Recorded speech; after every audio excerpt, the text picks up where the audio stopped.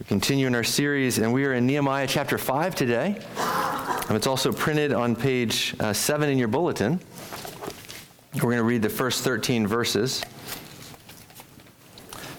So let us give our attention to God's inerrant word.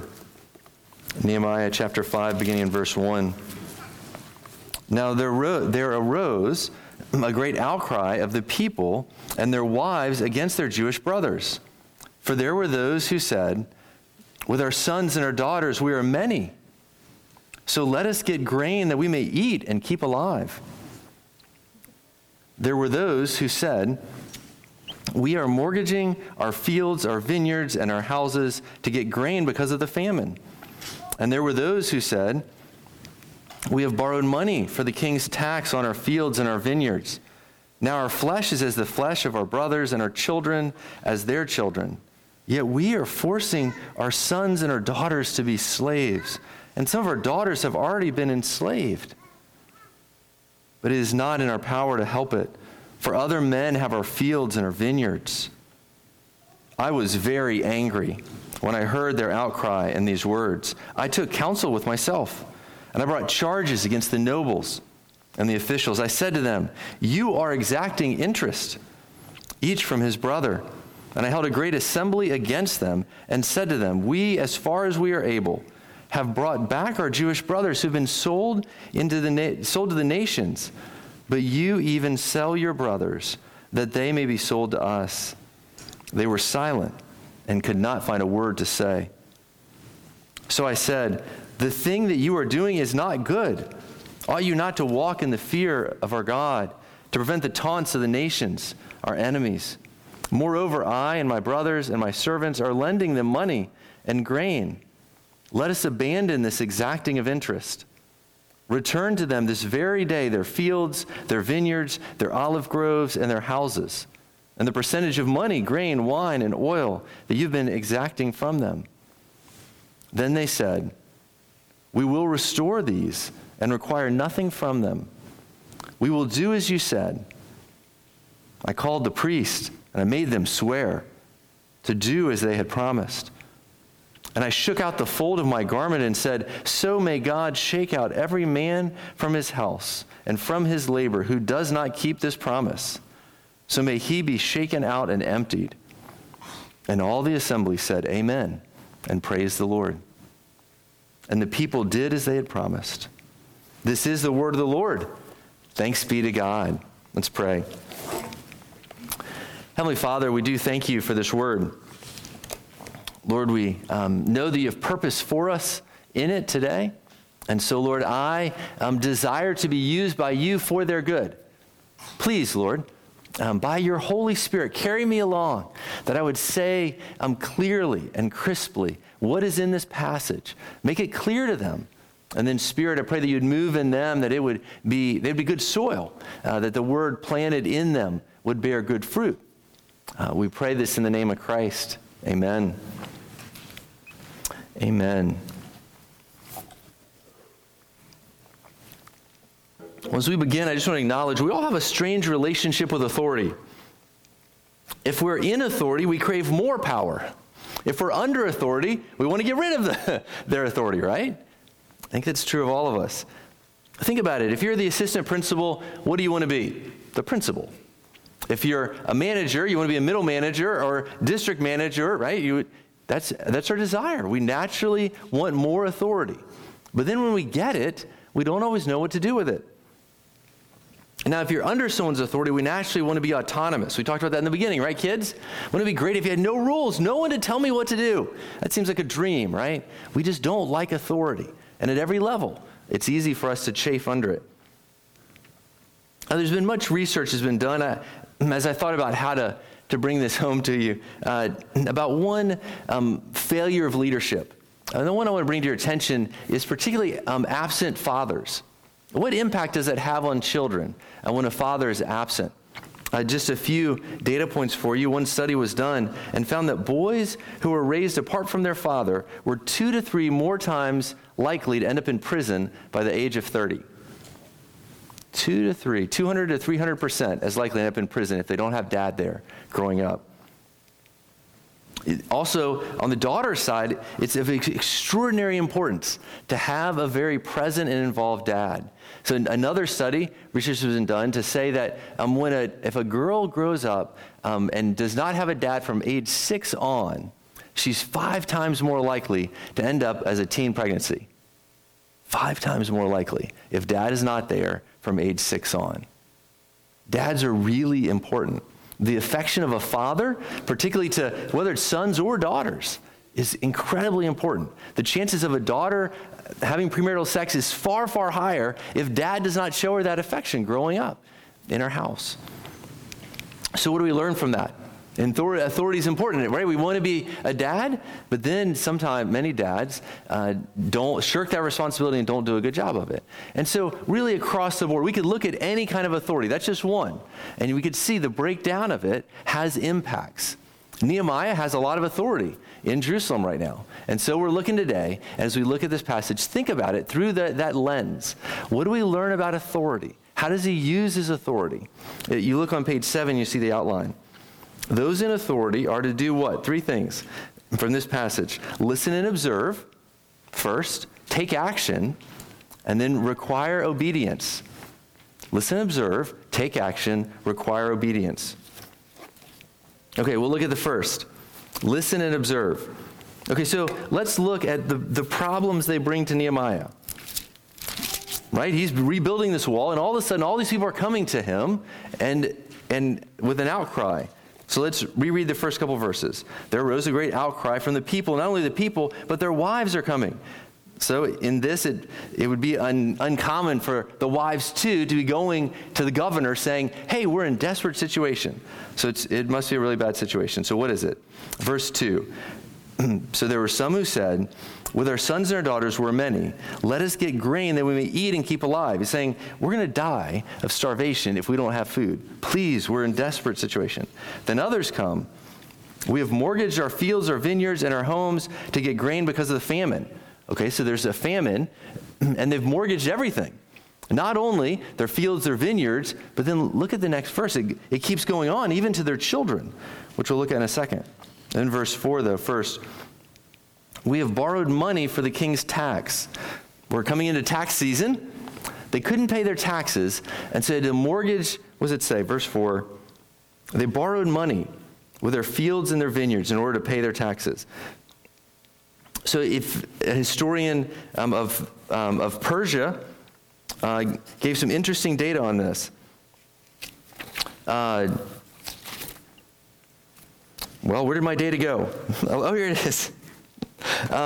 They would let people go back and rebuild the wall. They were fine with that. Rebuild temple, that's great. But they were real big on taxation.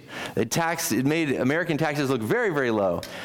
One data said that Artaxerxes I collected 20 million gold coins.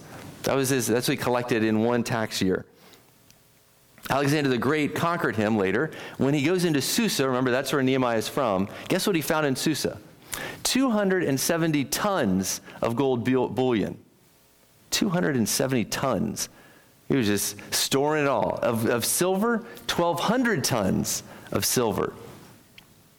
He liked taxes. Right? And so if you can't pay your taxes, so they're borrowing money to pay their taxes. This is not a good situation.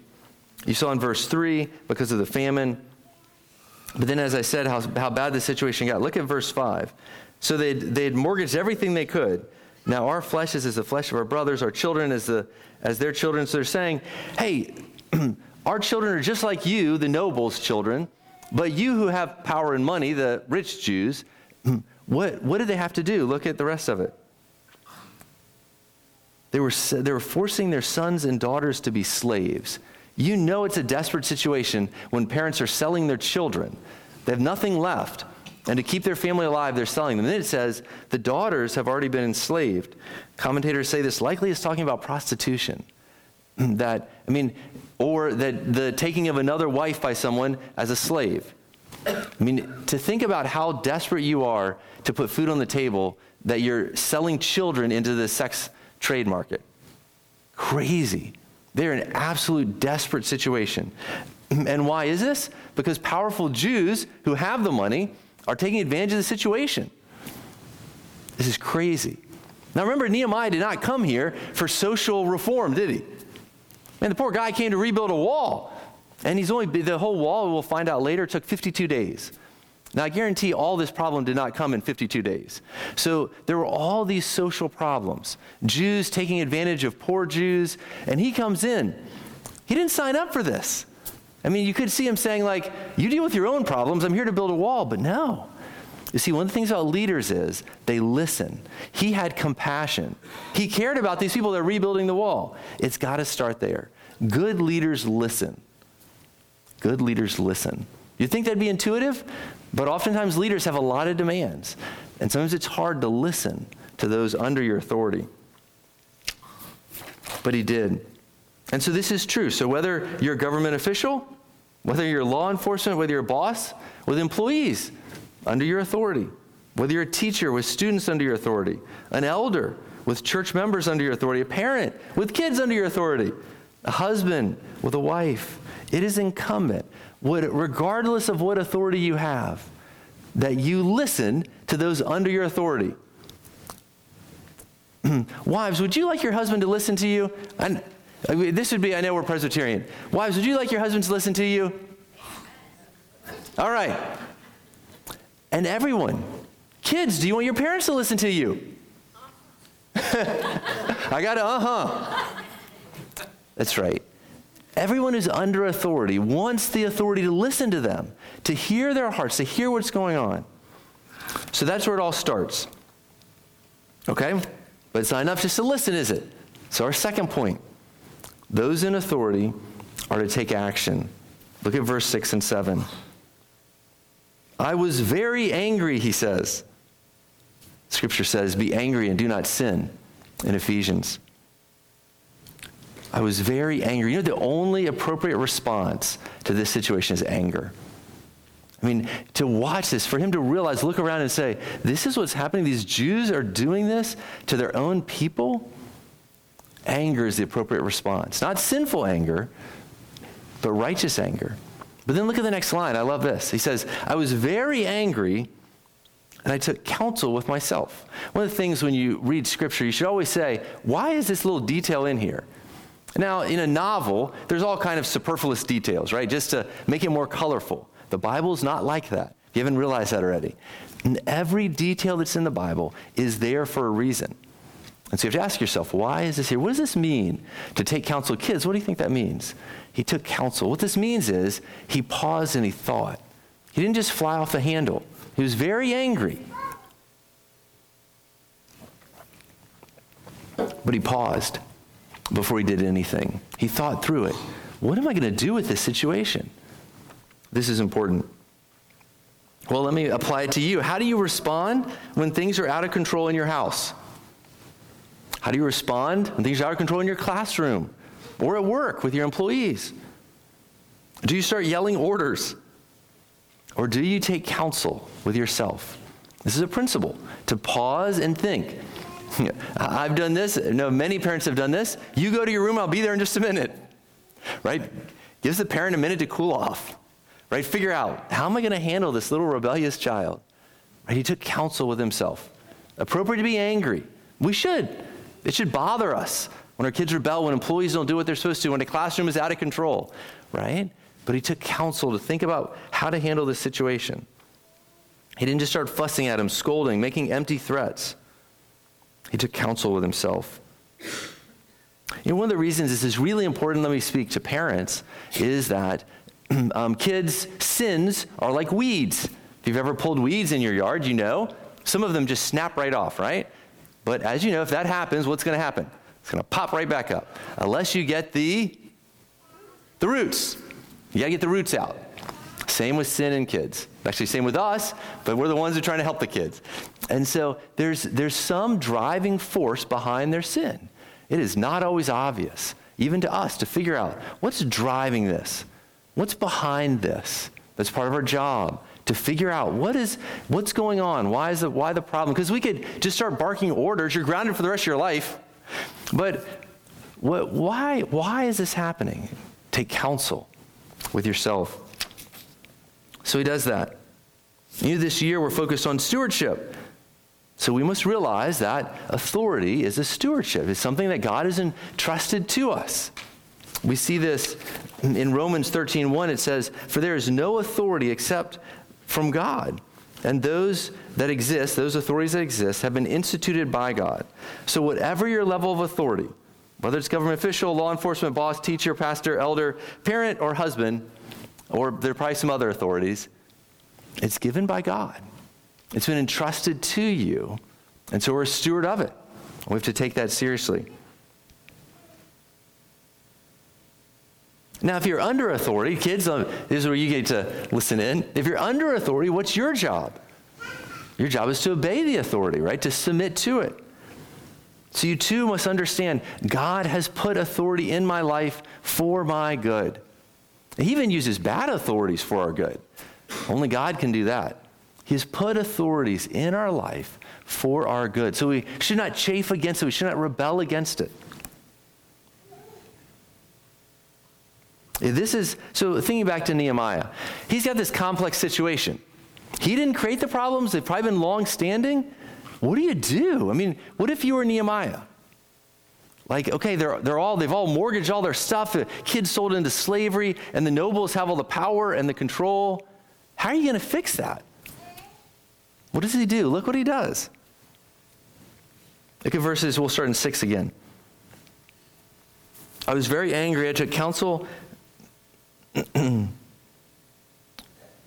Oh, sorry, I got lost. Okay, and when I heard their outcry in these words, I took counsel with myself, and I brought charges against the nobles and the officials. Now that's gutsy. He's bringing charges against them. And I said to them, "You are exacting interest, each from his brother." I held a great assembly against them. He gathered everyone together to bring charges against those in charge. He is definitely taking his authority very seriously. And he's counting on them taking it seriously too. Look, he keeps going. A great assembly, verse 8. "And he said to them, 'We, as far as we are able, have brought back our Jewish brothers who are sold to the nations. But you even sell our brothers that they may be sold to us.'" Okay, what's he saying? He's saying, some of us that had money and means, we actually paid to get some of the Jews out of exile, to bring them back into Israel. We get them back, and then now to make a buck, you're selling them back into slavery. That's a pretty powerful argument. Saying what you're doing is absolutely ridiculous. We've set everyone free so you can make them your slave, just to make a buck. Look at how do they respond? It says they could say nothing. Right? That he, in a sense, the expression, nailed him up against the wall. But he pinned them down to say, look what you're doing. This is not right. Now, there is many things acceptable in our culture. That is not one of them. If you say anything is wrong, that is completely unacceptable in any setting, it's very important. Now, I'm not saying God has not called us to fix every social problem in the world. If you read the New Testament, there were many social flaws in the first century in Rome.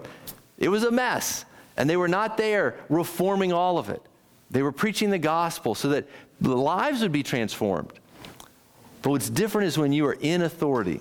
Those under your authority, you have a duty to take action. You have a duty to think through it, but to do something and not just stand by. I hope you see that here. Look at verse 9. He goes on.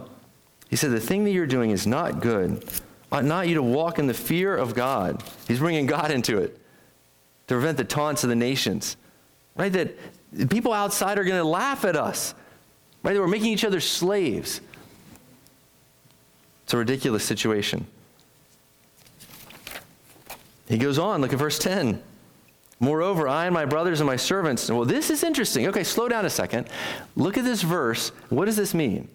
"I and my brothers and my servants are lending them money and grain. Let us abandon this exacting of interest." Well, it can mean one of two things. Either he's talking in the collective we, or he's actually admitting guilt.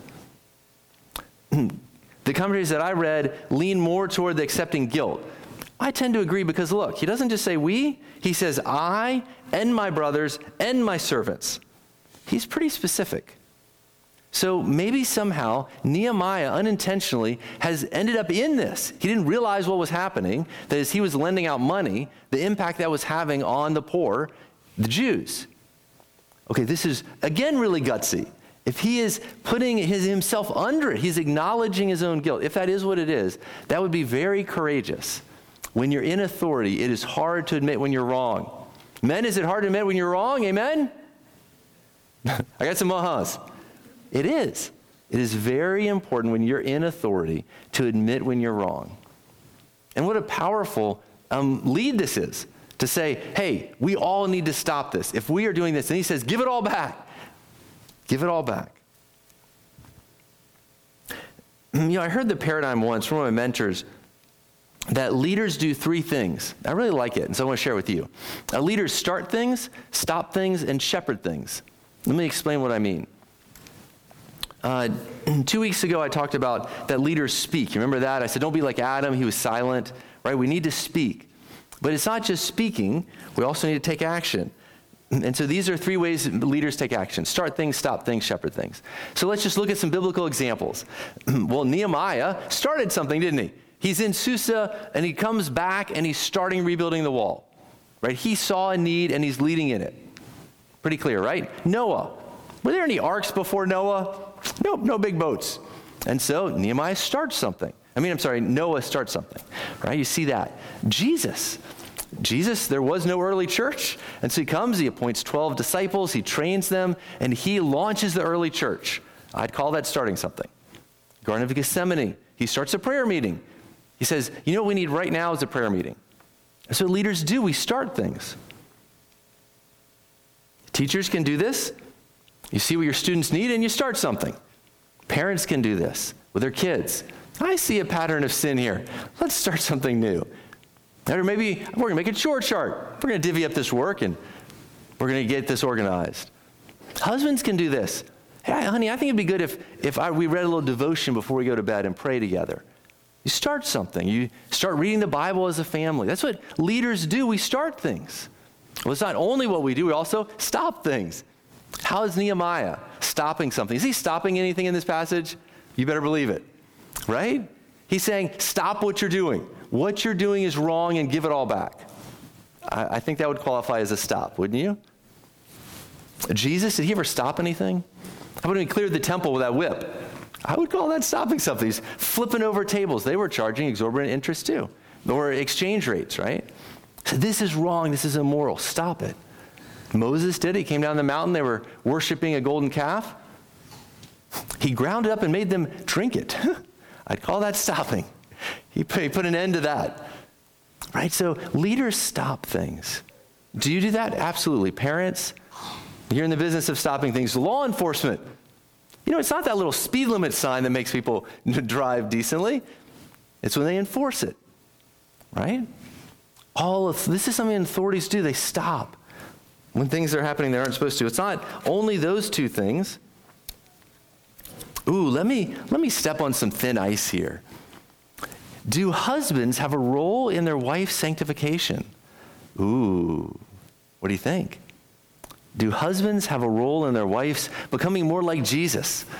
Well, I won't answer that question. I'll let the Bible answer that question. Ephesians 5, verse 25 says, husbands, love your wives as Christ loved the church and gave himself up for her, that he might sanctify her, having cleansed her by the washing of water with the word, so that he might present the church to himself in splendor, without spot or wrinkle or any such thing, that she might be holy and without blemish. Christ has the lead in sanctifying wives, but husbands do too.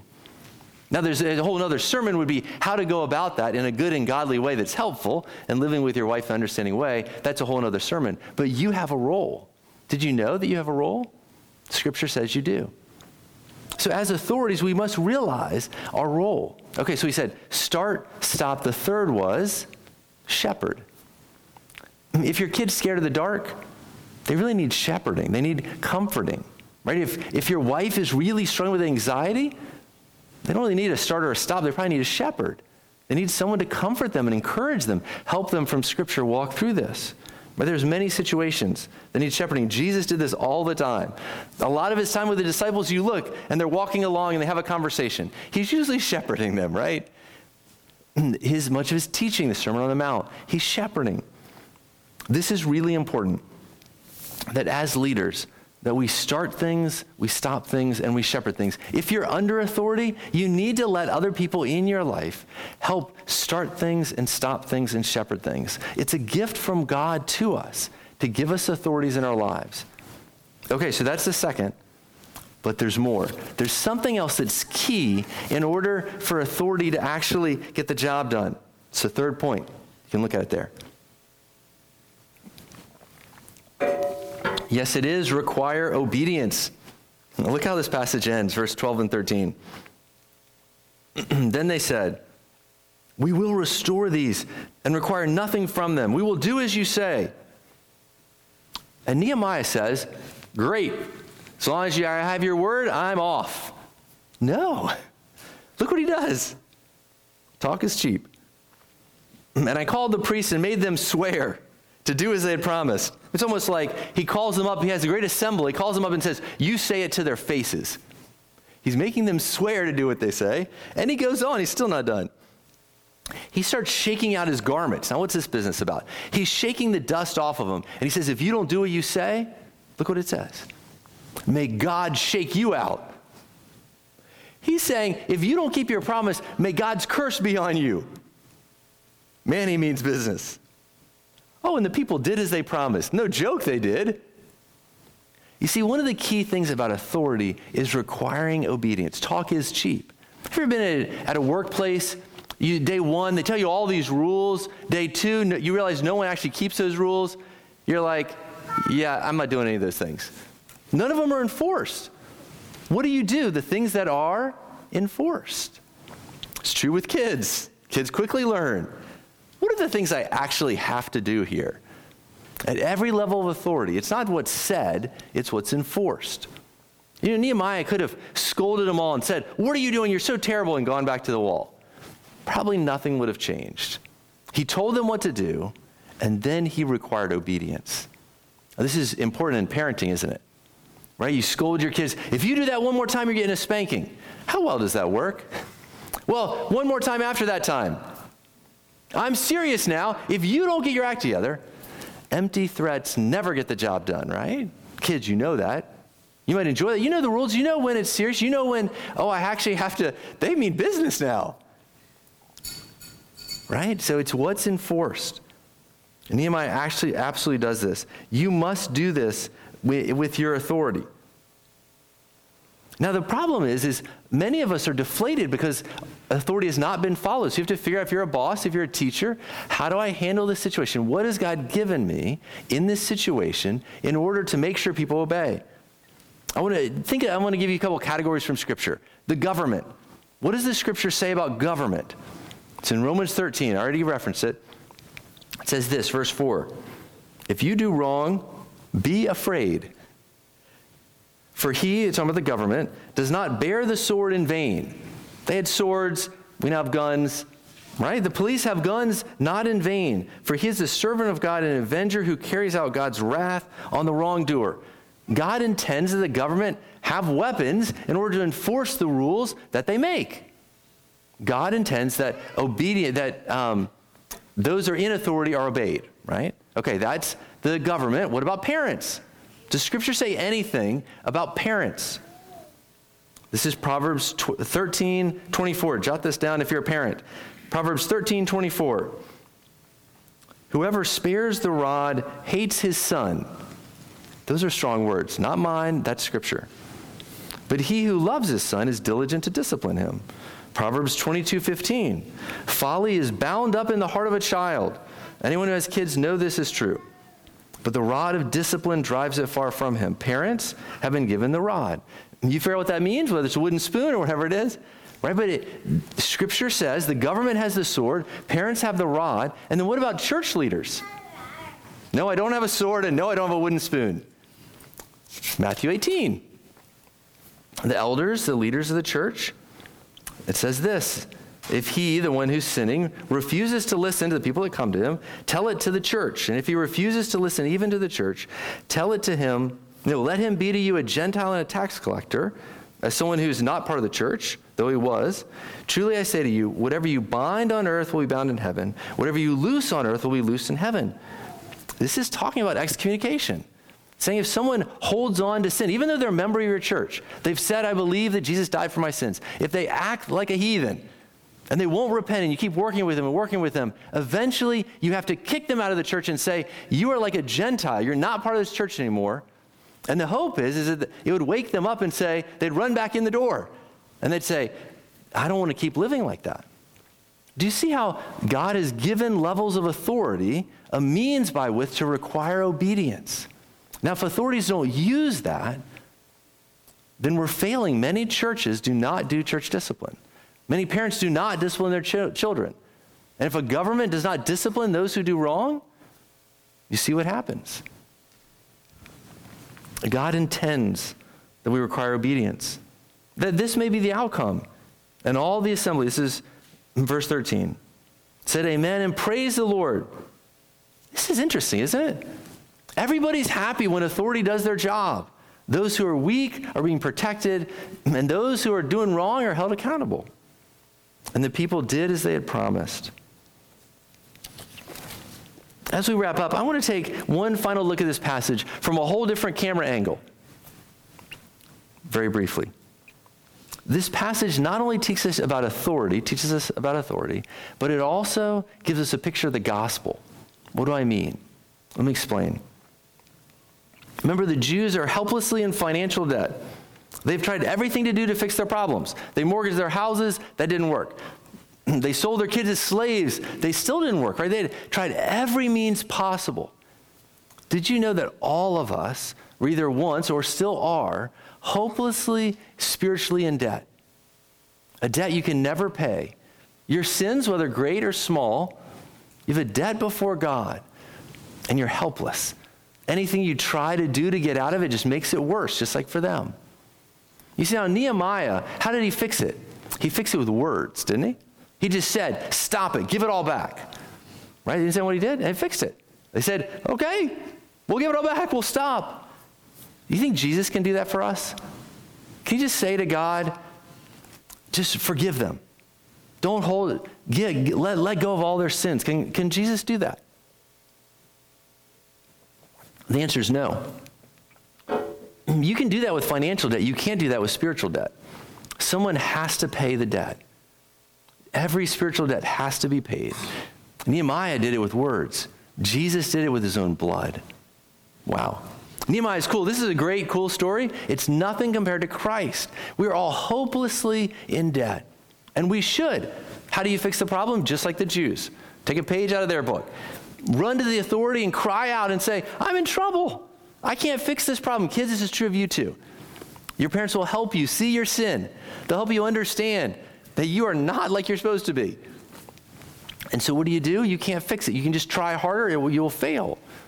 All the adults have tried. We fail and fail and fail. So will you. You have to turn to Jesus and say to Jesus, Jesus, I need your help. Jesus, please forgive me. I can't fix this problem. Do you see the parallel there between the gospel and this passage? And so they did, and the authority fixed it. Jesus fixed it with his blood. I don't know if at your job you have annual performance evaluation. I had those when I worked. And it talks about if you don't have those, it talks about how you did that year. How did you perform? So Nehemiah is a great leader. Arguably, he maybe had some guilt in this matter. Jesus had no guilt, absolutely perfect. His performance evaluation, God writes your name at the top of it. That's what salvation is. When you're union to Christ, you get his performance evaluation, which is really great. Kids, this would be like the person who got 100 on the test, writing your name at the top, right? That'd be great. You get the grade now. That's what salvation is that now, and see, this should take pressure off of you. If you were paying attention this past half hour, you should feel convicted. You're either not, and me included. I've been convicted too, that I'm not always using my authority as I should. I'm not starting everything I should start. I'm not stopping everything I should stop. I'm not shepherding always when I should, right? Or you're under authority and you chafe against it. Then that should bring you to the point to say, Jesus, I need you to cover these sins. And then you can actually try to be better, not to save yourself. See, because it's paralyzing. If I'm putting the weight on you that you need to be a good authority to save yourself, it's a ton of pressure. No, the gospel takes all the pressure, so it gives us freedom to imperfectly try to be a little bit better of an authority, a little bit better following authority. Hope that makes sense to you. The gospel takes all the pressure off. So this passage, you see the gospel, and you also see some good examples of how we as authorities should listen, should take action, and should require obedience. Let's pray. Heavenly Father, Lord, I admit, as I hope they do too, that we have not always used our authority as we should. Lord, as I wrote this, Lord, you brought to mind ways that I failed in this. And Lord, I repent for those. I wish I was more consistent as a leader. Lord, I wish I didn't chafe under authority. Lord, we all can say that if we're honest. Lord, if there be anyone here who's never been saved, never done that, never cried out to you, may today be the day they did it, whether child or adult. They would say, I can't fix my problems. I can't be good enough. I'm hopelessly in debt. My only hope is from outside, someone to fix my problem. Thank you, Jesus, for fixing our problem. Thank you, Jesus, for giving up your life to pay the price for my sins and their sins. Lord, may this give us the freedom, and may you grow us all in the different positions you've put us of authority.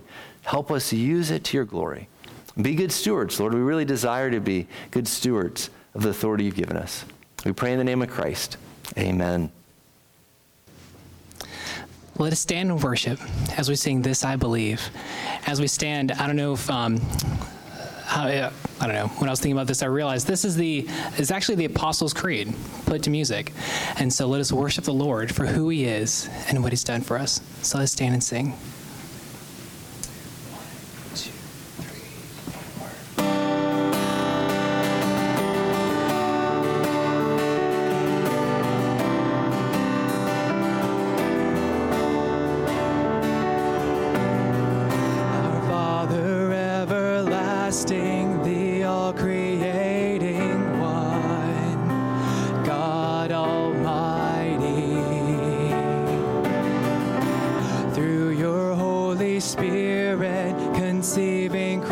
The Son, Jesus our Savior. I believe in God our Father. I believe in Christ the Son. I believe in the Holy Spirit. Our God is three in one. I believe in the resurrection, that we will rise again. For I believe in the name of Jesus.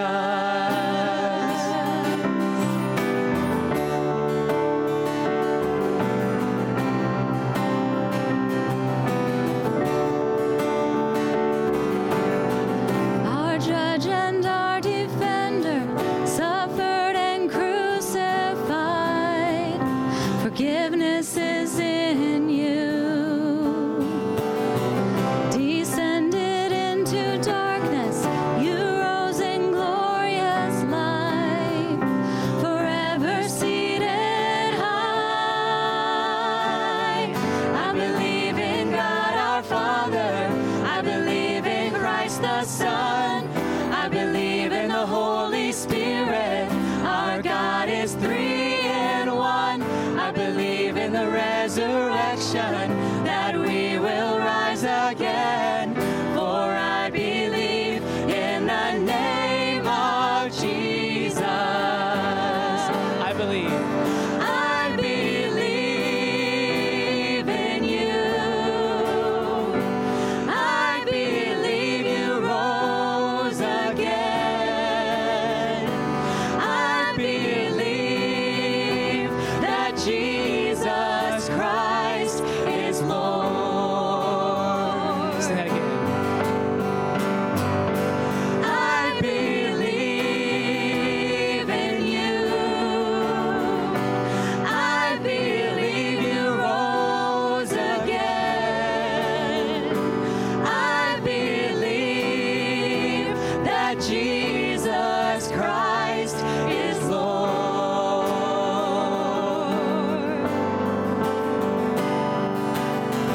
I believe in life eternal. I believe in the virgin birth. I believe in the